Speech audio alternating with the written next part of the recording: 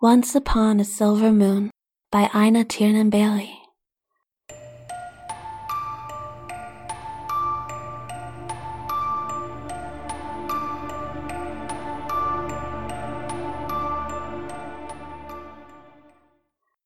I went out to see the silver moon because a fire was in my head, stalking deadlines and dreary dossiers and paychecks amiss. Nothing was going at best. As I walked, I found a cardboard box, and I wrapped my fingers around the marker and pocket.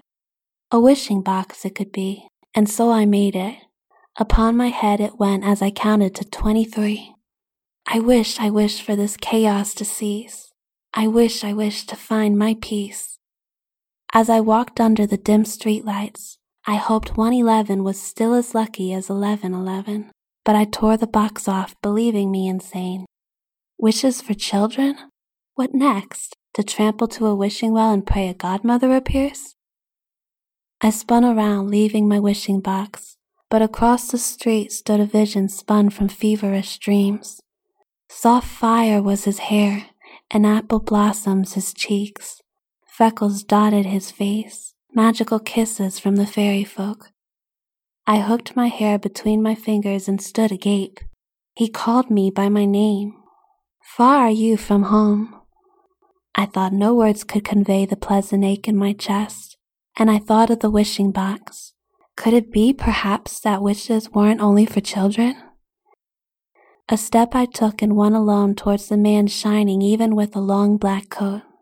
He startled in play and smiled as deeply as the heart of the ocean dripping from the clouds above. Laughing he ran, and I breathless after in the new sprinkling rain.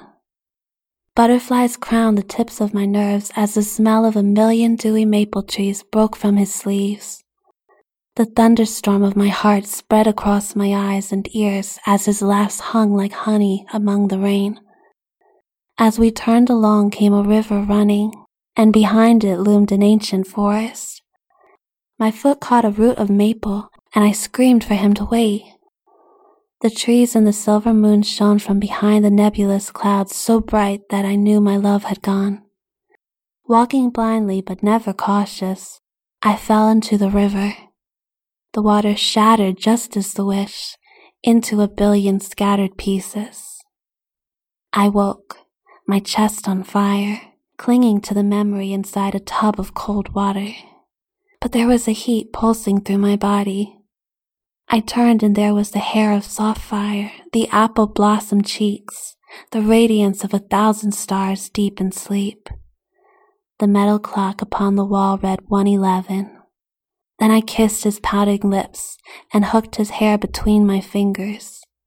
I inhaled the smell of the maple candles and the shea butter upon his skin.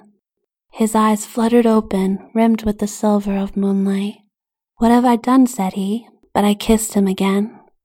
His soft laugh dripped of mirth and rosy skies, and I thanked the fair folk I hadn't seen living in the trees. To meet the warm honey in his sleepy eyes was something I wanted to do the rest of my life. Hello, love. Thanks for listening to an episode of the Love and Stories podcast. Keep up with updates for new content across all my mediums at the hub, InaTiernanBailey.com.